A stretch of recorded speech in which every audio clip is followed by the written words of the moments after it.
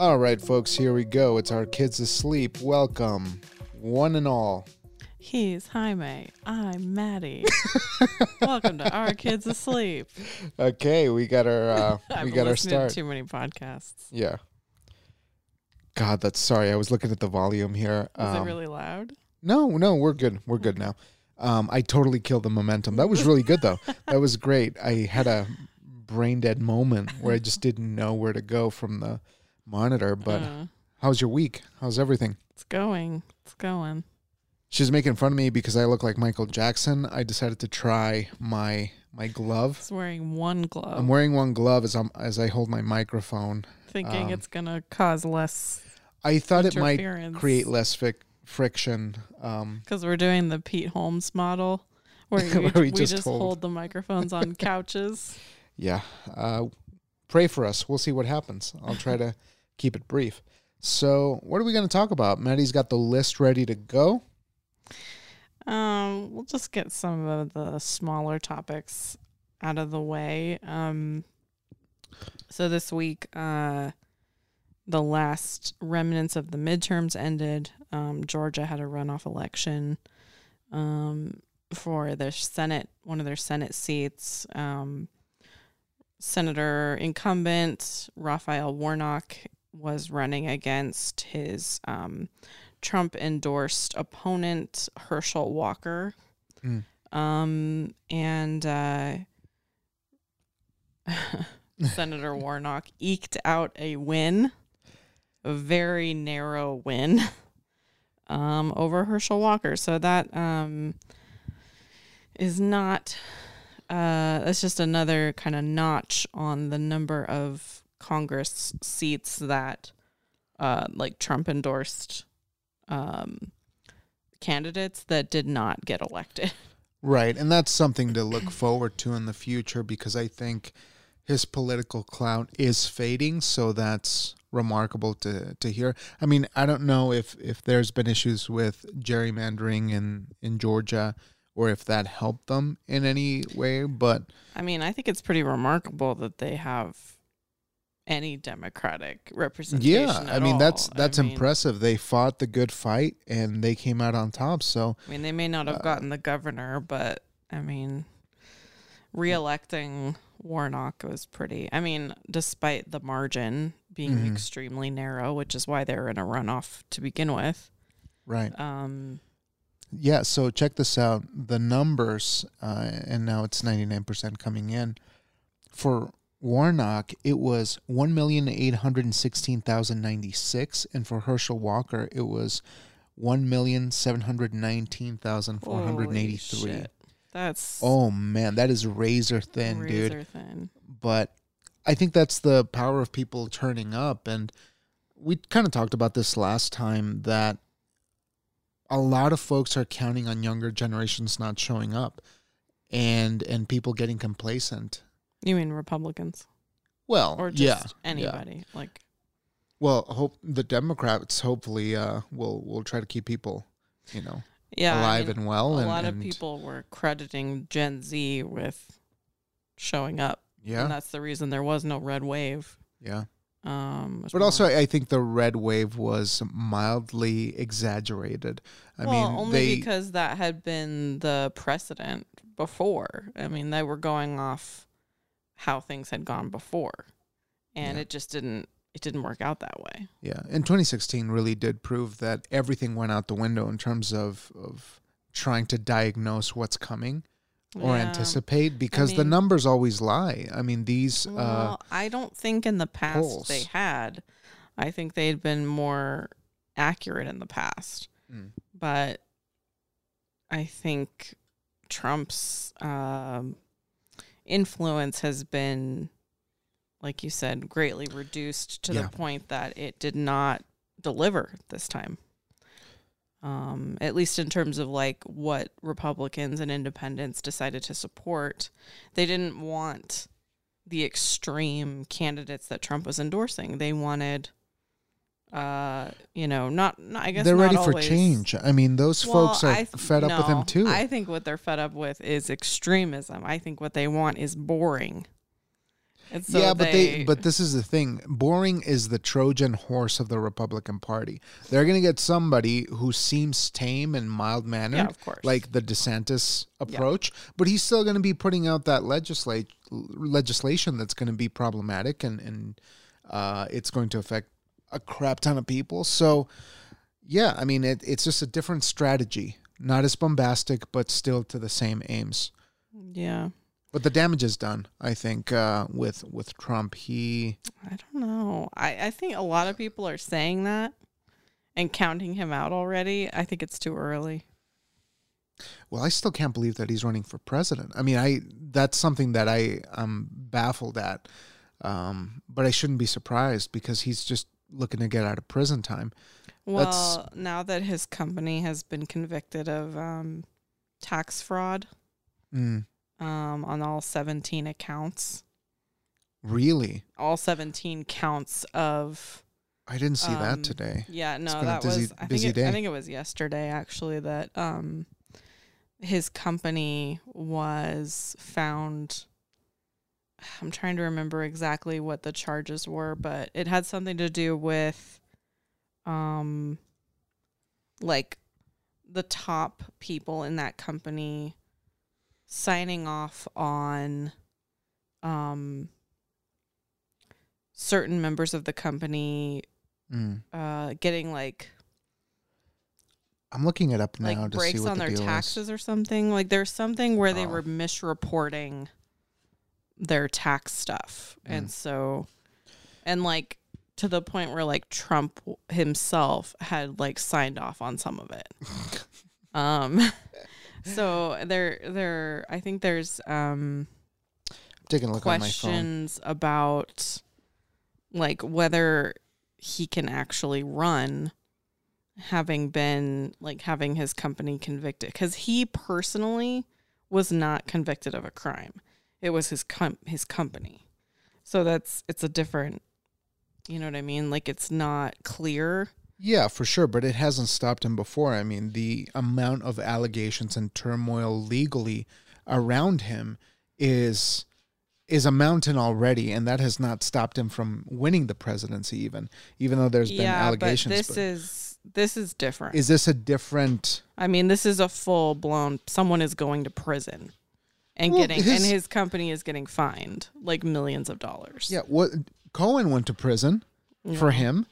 So it's like we get hyped about this, like the next thing. He's going down this time, and he just keeps coming back up. Yeah. I don't know. I don't know if that's going to deter him from running or if he's just going to use it as kindling, to get people that to somebody, get sympathy. Yeah, the state is against him again. Yeah, because he was saying like the trial was politically motivated and all of that, but well, these alarmist headlines, of course, it's hard to parse through what the actual situation is, because you get headlines like fraud trial conviction could be death knell for Trump organization. Death knell for whom? For the organization altogether, or for him, the name? I don't think the brand's going anywhere, but they might have to pivot away from being political frontrunners to, Yeah. But I'm going to do a little bit of research because I'm a little bit behind the times right now. The conviction of two Trump organizations companies for tax fraud and other crimes could prove insurmountable for former President Donald Trump's hotel and real estate businesses. What happened here? Am I going to get paywalled? The verdict handed down on Tuesday found the two companies, the Trump Corporation and Trump Payroll Corporation, guilty on all 17 criminal counts, although the Trump organization could face up to $1.6 million in fines. Legal experts said the penalty is negligible compared with the potential impact of collateral consequences, especially for a business that relies on banks and insurers to operate its hotels, golf courses, and other properties. So they are focusing on the aftermath of this decision and how the business relationships will be affected. Will they even be able to run the businesses anymore? But that's a lot of cheese, man. That's it's a bit of money. $1.6 million in legal fines. Well, I don't know. I mean, what do you make of this? I don't know. I think I don't know. I'm not sure if it's gonna make any difference in terms of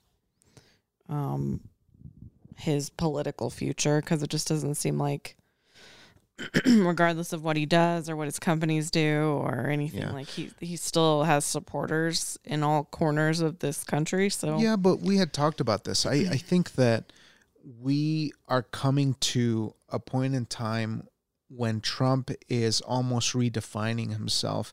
And this was before the criminal charges here that just came out today. I think he was trying to be more subdued and more presidential so that he could appeal to larger people. And that's an indicator that he knows his crowd is not enough. He knows that he will need to, become more subdued, more, professional looking. Well, and more broadly appealing. That's what I'm looking for. More broadly appealing to get the point across. And I think that in previous years, there would have been more of an upswell for him, and well, for the party that's not in power. That's the trend. Is when the party is not in power after a general election, there is a pendulum swing in Congress in the midterms. It's how it's been the last few cycles, and this time around that wasn't the case. This is the anomaly for sure. So anyway, the Georgia thing that sort of ended the midterms, and the Senate will maintain a Democratic majority. I mean, it's a narrow majority. I'm not sure how much they're actually going to get done. And I think the House went in favor of Republicans this time, by a little bit, not a lot, but and so they will have, I'm trying to think who the House majority leader is now. I guess it's the Speaker of the House. Is it Kevin McCarthy? My phone isn't loading. We live out in the sticks, so I apologize. Republicans have won the House, regaining control of the chamber for the first time since 2018. So you got 221 GOP and 213 Dems. Yeah, it's a pretty narrow majority there, too. Did Phoebe go to the bathroom? It smells in here. Just now? Is it her food? It's probably the food. Why are we doing this when the food is just wafting all the way over here? Wow. Okay. Sorry, go ahead. I think Kevin McCarthy is now the House majority, the Speaker of the House. And they just, Nancy Pelosi stepped down, and now Hakeem Jeffries is House Minority Leader. The first African-American to do that. That's cool. The party. Yeah. That's awesome. Anyway, that's politics. It's over. Now Listen, we just have to... what we're going to do is we're going to check out some of these news over the weekend and come back to you next week with a bit more detail and nuanced opinion on this situation, because there's a lot of moving parts right now. And it feels like I just got off work. And I'm like, I don't know where I am right now. And for us to start into this, I'm like, listen, we got Georgia. That's all that matters. Yeah. Okay. There's some silver linings happening right now. But we'll come back to you. What's the next one? I guess we could talk about the Great British Baking Show. Yeah, just to get it out of the way. Yeah, today it was announced that Matt Lucas will be leaving the show, and they have not replaced him yet.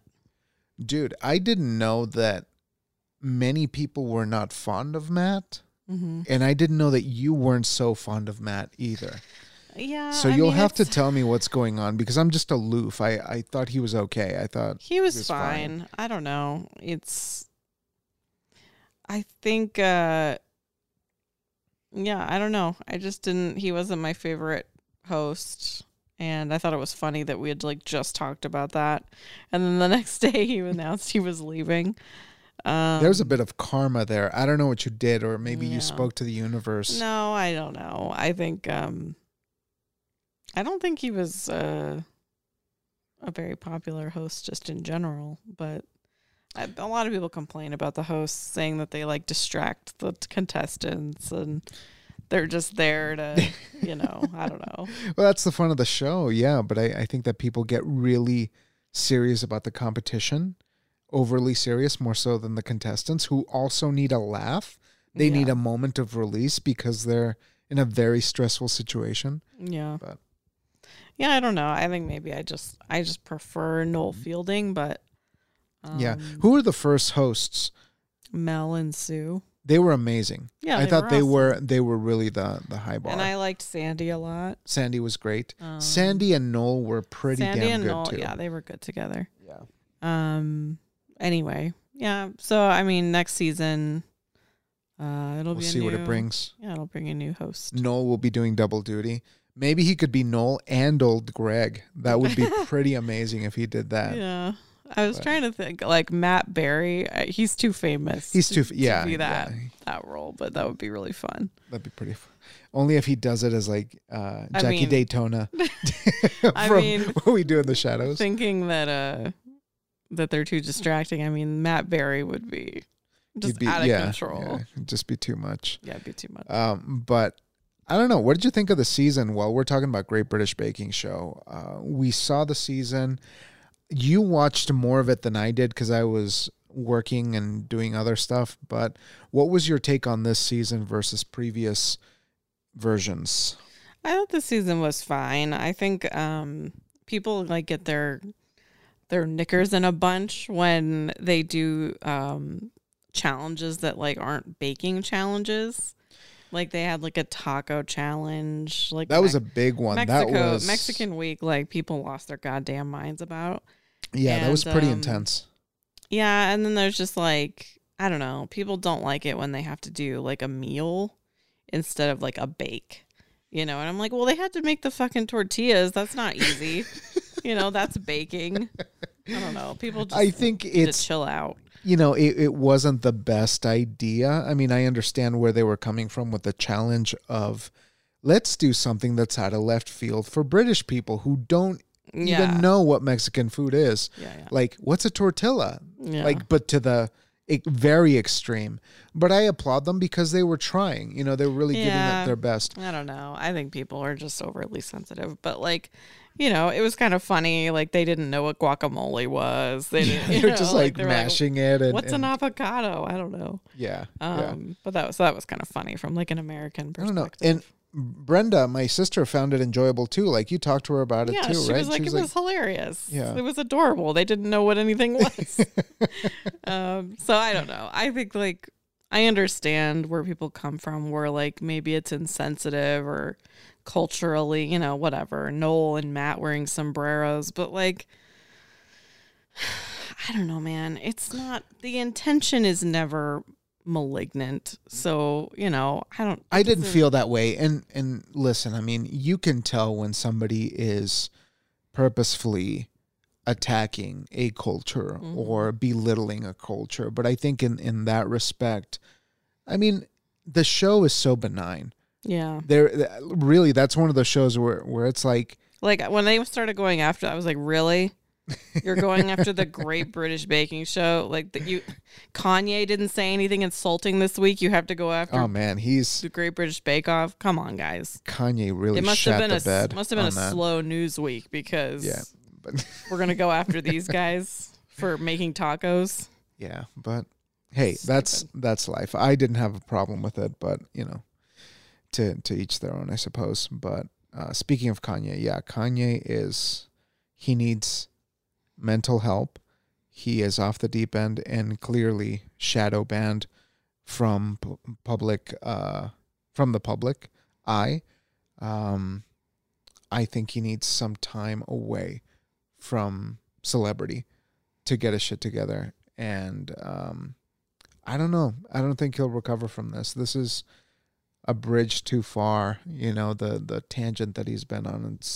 Now that's offensive. Now that is without. Like that's legitimately. Yeah. He's legitimately saying horrific, violent, and like horribly racist things about groups of people, and it's just like, yeah, what are you doing, man? Yeah. But like, I think, it's pretty common for people with severe mental illness to, not, like clearly he has the money and the resources to get treatment and to be on medication. But it's very common for people with severe mental illness to not do the things they need to do to be well. And he's clearly not doing the things he needs to do to be well. I think we got to keep in mind as well that when you're at that level of fame, who's there to tell him no? There's a lot of these people who are so astronomically wealthy that they just have yes people all around them. And on top of that, you add a mental concern, a mental issue like that. I mean, not to excuse what he's doing or anything, but like there should be more people in his life, you know, trying to get him to the right direction, unless he's completely alienated himself from everyone, which, you know, at that point, that's also sad because he probably doesn't have anyone to turn to because of his, you know, his actions. Mm-hmm. But he needs help. He needs serious help, but it's a shame that has to happen in the spotlight. But yeah, I mean, he shouldn't be rewarded for the things that he's. But that's doing the only insane. difference. That's the only difference between Kanye and the bipolar guy on the street. Is Kanye has a microphone and millions of fans. And he's doing the exact same racist, conspiratorial shit that mentally ill people do on the street to passersby. Yeah. And, you know, the only difference is he's losing literally billions with a B dollars because of his actions. Yeah. I don't know, man. I'm really not following that too much, but I think that the things that I know of the situation, there is no coming back for him from what he did. So I just, you know, I don't wish harm on anyone. I just hope that he can get the mental help that he needs, but that he does that offline. Like, he needs to fucking unplug. Somebody needs to pull him off the publicity circuit because... Yeah, and honestly, he shouldn't be in the mainstream anymore. Like, I think you're done. Like, if you're doing that sort of stuff, like... Yeah. The world is hard enough. Nobody needs to be screaming, you know. Yeah. Racist rhetoric. There's like enough that. like anti-Semites fueling each other's bullshit online. We don't need like the most famous person in the world also spouting that shit off. Yeah. But alas, that's another shit show. Do you have something else on the list? We're just kind of burning through these. Well, Kanye wasn't on the list. I'm sorry. If you want to talk about the book, I think that might be a good time to get to it. I finished a book this week called The Witch's Heart by Genevieve Gornichek. It's a fantasy book based on Norse mythology. And it's essentially about a witch or like a witch who her name is Angerboda, and she she's cast out of Asgard because she refuses to teach Odin a specific type of magic. Mm. And so the gods like cut out her heart and burn her on a pyre 3 times. Oh, savage. And she lives. She's kind of cast out into the world, and she kind of is just like living her life, and then Loki finds her and delivers her heart back to her. And they kind of like start a relationship, and eventually fall in love and have children. And it's like this whole story, this whole arc of their marriage and their relationship, and the inevitable hurtling toward Ragnarok, which is the destruction of the world and the gods, as portrayed in Thor Ragnarok. And the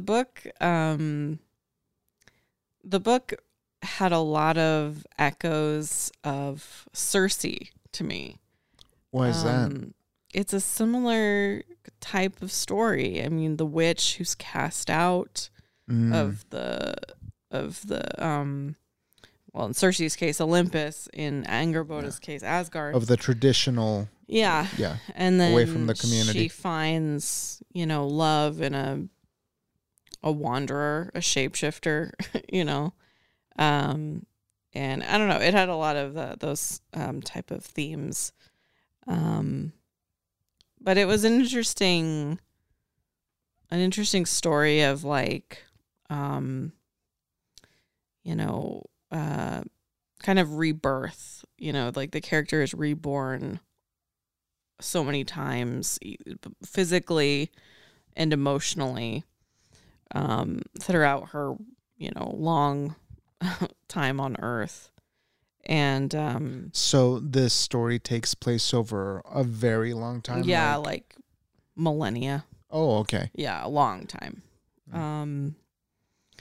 It was a really good book. I enjoyed it a lot, and I think the more I read stuff like that, the more I realize that maybe I do like fantasy, like the genre.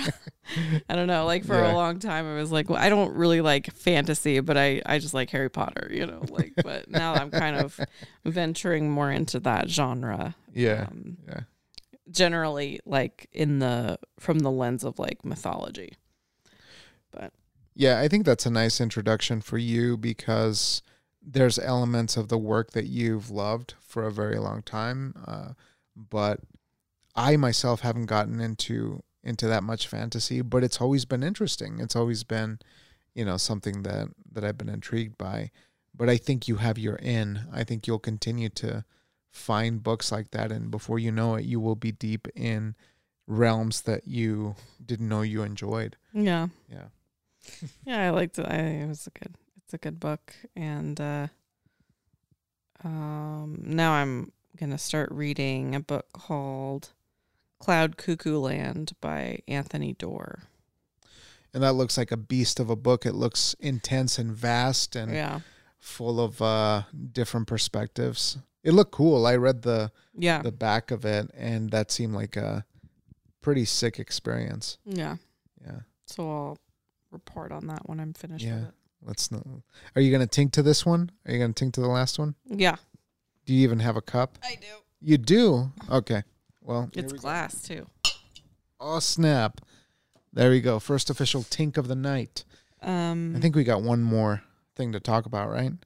Yeah, we could talk about because I got to work. Do you want to talk about Dune? Yeah, let's talk about Dune. Speaking of literary works that maybe you didn't think you would enjoy, or at least stories that you didn't think you would be attracted to. I'm just going to set it up for you to kind of give me your thoughts. Dune, I read before the movie came out because I knew that it was coming, and Denis Villeneuve, is that how you say his last name? Mm-hmm. He's been a phenomenal director. He's done a lot of great movies, including Arrival, which was one of my favorite ones in recent I forgot he memory. did that movie. Very versatile.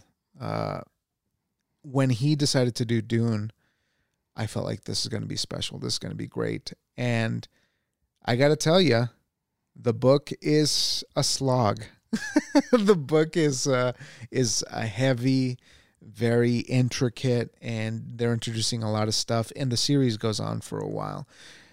It's remarkably interesting and dense. I like how, even though it's dense, there's a lot of things that you can take away with, and there's ideas of commerce and global trading, like, not even global, but intergalactic trading. How small-minded and human of me to do. But, it feels earthen and lively and like a real world that exists. So to see it on screen was a very special thing. But with that said, I'm curious to know what your thoughts were, because you've seen most of the movie now. We kind of watched most of it in 2 sittings. So what do you think are your main takeaways from that experience?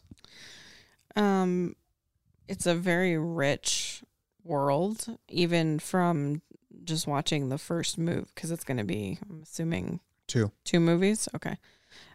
Just from having watched the movie, like, the world is very rich, and the movie is able to convey that with so little exposition. Like, I think that's the most remarkable thing about the movie is they're able to tell so much story with almost no exposition.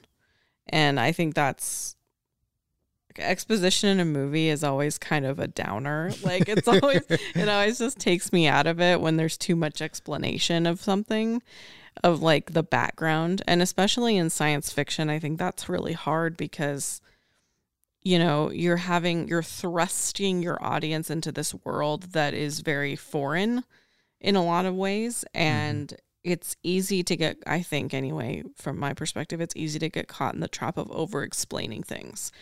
And I think the movie, I haven't read the book, but the movie just thrusts you in and then kind of trusts you to figure it out. And it's okay if you don't understand everything. You either don't need to understand everything, or they'll explain it down the road, or it's insinuated. I think a lot of the power of the book is that you get a sense of the size of things, the stakes of what it is to go against the imperial powers, right? And the movie does that effortlessly with the visuals. I think they're just so phenomenal in the way that they built these worlds, that you feel that the presence of the characters, they don't have to tell you every 5 seconds that this is the guy who's going to save Arrakis, but you get the weight of that foreboding. Yeah. At all times. I think, like, for me, the movie is so, it's mostly the characters in a lot of ways that are conveying the gravity of the situation. Whether it's what's the Oscar Isaac's character, taking on the burden of Arrakis, like, right, of being the steward of this planet now, or Paul taking on this sort of ambiguous role with his mother, of what's the Bene Gesserit, and sort of the weird learning the ways of their weird scary power, and like, I don't know, it's just all very everything seems very real, established, and like everything just has a weight to it that you're like, oh shit, like, this is really serious. Yeah. Like, everything that's happening is really serious right now. Yeah. And I loved your reaction, because we don't watch serious movies often anymore. We don't watch the kind of movies that is supposed to be a slog. I didn't know how you would react to this, but the fact that after the first night I asked you if you wanted to keep watching and you were like, yeah, let's keep watching, but in a way that, like, in your way of like, I'm not going to tell you that I like it. I'm just going to reserve excitement and keep watching it, but I know that you were engaged and enjoying it. Yeah. Which was great. Which is surprising for me because science fiction's not my genre. And especially deep science fiction, which I would argue this is as deep as it gets. This is the one of the granddaddies, I suppose. Yeah. Yeah. And I've heard some other like people, you know, like on podcasts or whatever, people talking about Dune, and like it's a very divisive. Like some people are like so into it and other people are like, it's fucking boring, you know, like nothing happens. And I can kind of see it from both sides because the movie itself, not that much has happened. I mean, obviously, like there was some dramatic, like that invasion was dramatic, but like for the first like 20 or 30 minutes of the movie, like it's just a lot of like heavy staring and like, you know, but for some reason it's very compelling to me. So I think it kind of, obviously, I think it's a little bit dependent on how you're perceiving it, but I'm finding it very compelling. So I don't find it boring. Yeah, and it continues to be. I think by the time you get to the end portion of it, everything will feel very much like it was leading you to the right place. Yeah. And the way that they cut off this movie for the next one to begin, I thought was a really graceful way to do it, because it feels almost like, forgive me for making the most simple, cheap comparison, but it feels like Fellowship of the Ring, where they cut it off at the right time, even though you knew that there's tons more to come. It still felt like it didn't necessarily feel like a cliffhanger. Yeah. It felt like something had happened. Something had validated the hour and a half that you had sat through up until that time to experience the rest. So that's pretty cool. I think another reason that it's so that I'm so invested is how strong the design choices are. Yeah. Like, everything in that movie visually, whether it's the costumes or the set pieces or the, you know, even like the backdrop. I mean, they filmed this in Morocco. Yeah, they were out there. It looks like a desert fucking planet. Like it looks horrifying. And like with Wyoming winds. Yeah. And like, I don't know, like all the costumes are beautiful and everything is so stark.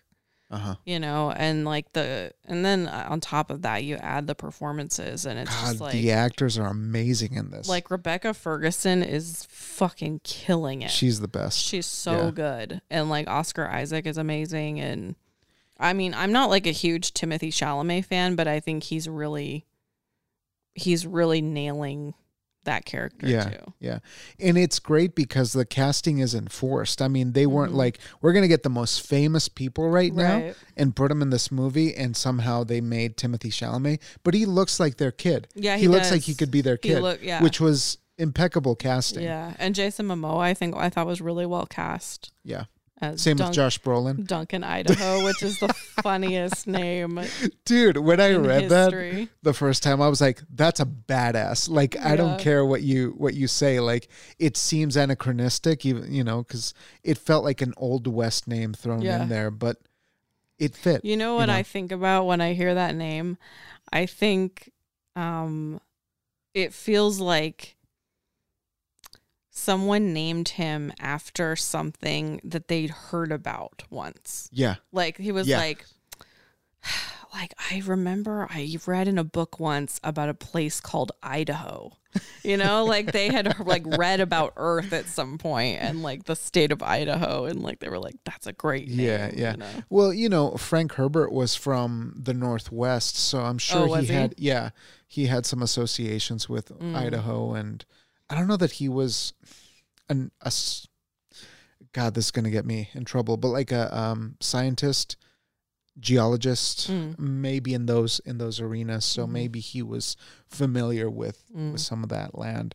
But coming back to design for a moment, my favorite moment in the whole movie, given that there's so many beautiful design choices in it, was when the parade of the Empire comes down to the Atreides planet, the water planet, to give them the formal invitation. Oh yeah. Or the call. Yeah. That design in the theater was one of the most fucking beautiful, imposing things I've ever seen. It was like dark hues and black, and then for whatever reason, when he opens this roll of the ledger or whatever it was with the decree, it's in black. And it looks so good. Like everything in terms of like the color palette of that moment was incredible. Yeah. And the tension of it, of course, with like the bagpipes, and like fucking Hans Zimmer out of his mind. Those bagpipes were wild because I've never heard bagpipes played like that before. Yeah. Like they were literally took something that like such a stereotypically Scottish instrument. Yeah. And they played it like it's never been played in all the time it's been on this earth. Hans Zimmer was just like, we're going to use that, but we're going to make it sound crazy. Yeah. I was listening to this interview with Denis, the director of Dune, and he was talking about how, I think he was being interviewed by Christopher Nolan because they did like a talk back, for the movie. And he was saying how everyone, the team was just amazing and committed to this, but Hans Zimmer above all, he went above and beyond. And he said the moment we started talking about Dune, he started working on Dune for years. He's been working on it for 2 years. And then he said, he's such a madman. He's probably still working on Dune after 2 years of the movie being done. But now that they're back in production, he's definitely going to have to be working. Yeah. But he outdid himself. I think this is his best. Yeah, the music is incredible. Yeah. But it's just a wonderful experience, and I can't wait for you to watch the end, and then maybe we can talk about it later. But the second one's going to be fucking lit. Yeah, I'm starting to see like they're releasing like promotional posters with the new characters, and they had like the Emperor, which is played by Christopher Walken. Dude, there's a couple others that they've released so far, and I'm not familiar with the characters, but the Florence Pugh's going to be in it. I don't know who she's going to play, but I know she's going to be in it. It was another one that came out recently that I didn't recognize, but but we didn't even talk about Stellan Skarsgård, who was incredible, he's disgusting and scary, and he's just floating with like his massive weight. That was great. That was a terrible scene too, where I won't spoil it. Yeah, don't spoil it just yet. We'll label it, Yeah, you were like, do you think our son should watch this? I'm like, no. For one thing, he'll think it's boring as shit, and another, he'll be terrified. Yeah, there's some scary moments in there. Skarsgård. Yeah. It's like what? And the fucking forbidden butthole worm. you gotta explain the forbidden butthole. Okay, so before I saw the movie, did you send me the meme? No, you sent me the meme. I sent it to you. There was a picture of the worm, coming out of the sand, and that's like the thing on Arrakis is they have these fucking sandworms that like hunt their their machines, and they prowl the land. They prowl the planet, yeah. And there was like a meme of the worm, like it was a still from the trailer of the mouth of the worm, and I don't remember the context of the meme, but it was just something like they were calling it the forbidden butthole because it looked like a butthole with teeth. It was a husband and wife who were watching the movie together, and the guy's wife leaned over and said, "That's the forbidden butthole." Yeah.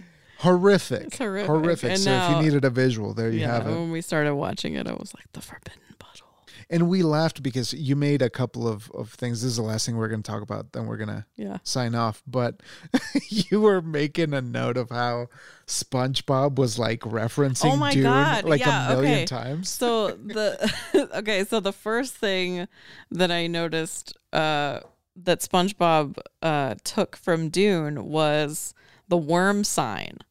Because when they're flying and they're monitoring for the worms for the harvesters, she said, "We're looking for worm signs." And I was like, oh my God. There's that scene where Sandy's like, she picks up like sand and looks at her hand, and there's like a literal like wooden sign in her hand that just says worm. And she goes, "Worm sign." And then there's a scene where one of the Fremen has like hooks in her hands, and she's stomping her foot to get the worms to come, or she puts that thing on the sand to get the worm to come. Yeah. And I'm like, holy shit, is she gonna ride the worm? And I was like, oh my God, SpongeBob stole that too. Not stole, but like referenced took it from Dune. I was like, holy homage. shit. This whole time they've been making fun of, or not, paying homage to Dune with the Alaskan bullworm. That was so amazing. So I love funny. that you got a kick out of it. Did you never put that together? Or did no, because I'm an idiot. I never thought about it. So funny. Anyway. Well, folks, I hope that you go and check out Dune. We're going to give Dune a tink because it very much deserves it. There we go. Did Dune win any awards last season? It's coming out. Well, it came out this summer. Oh, it did? Yeah. Didn't it? I don't know. Oh, maybe it did. Dude, I'm so out of the loop on the... I feel like they won something last year. They won stuff. Like maybe music or... Are you serious? Did we already have the Oscars for this year? I think so. Oh, actually, yeah, they were nominated for shit. God, I'm like, where'd this year go? Was that the Will Smith Oscars? Yes. Oh, man. Yeah. So, look, we have Best Original Score. Good for you, Hans won. Great job. Best Cinematography, Best Visual Effects, Best Production Design. There we go. Best Film Editing, Best Sound. Is this nominations or wins? Wins. Holy shit. How did we forget this? The Slap. It's sci-fi, man. That's a big deal for sci-fi. Yeah. Yeah. It was nominated for Best Picture, Adapted Screenplay, Costume Design, and Makeup and Hairstyling. Did it win costume? No. Who won costume? Oh, I'd like to see this. It'll be like a drama period piece. Oh, of course it doesn't tell me. Oh, wait. Cruella won. Oh, boo. I didn't see it. I don't know. Yeah, I don't know. I wasn't there. But anyway. Well, that's cool. I'm glad it got some recognition. Yeah. Despite the genre. All right. So we're going to leave you be, folks. We hope that you have a wonderful time. If you have any thoughts, comments, or things that you'd like us to talk about, send us an email. At ourkidsasleep@gmail.com. Feel free to air your grievances. And you can also just text us if you have just text us. You know us. If you have our phone number. We thank you for your time. We thank you for listening. You're the best. And we're going to leave you alone. Good night, guys. Good night.